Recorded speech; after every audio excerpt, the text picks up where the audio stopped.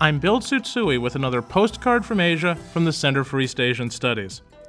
If there is such a thing as a Japanese national hang-up, it might be rigidity.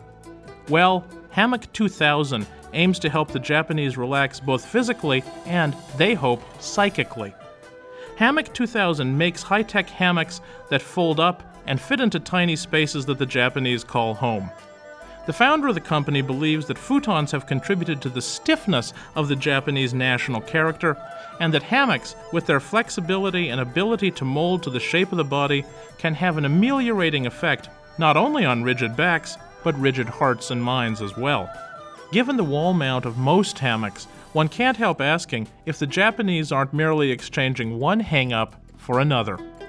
With thanks to Randi Hacker for this text, from the Center for East Asian Studies, I'm Bill Tsutsui. Wish you were here.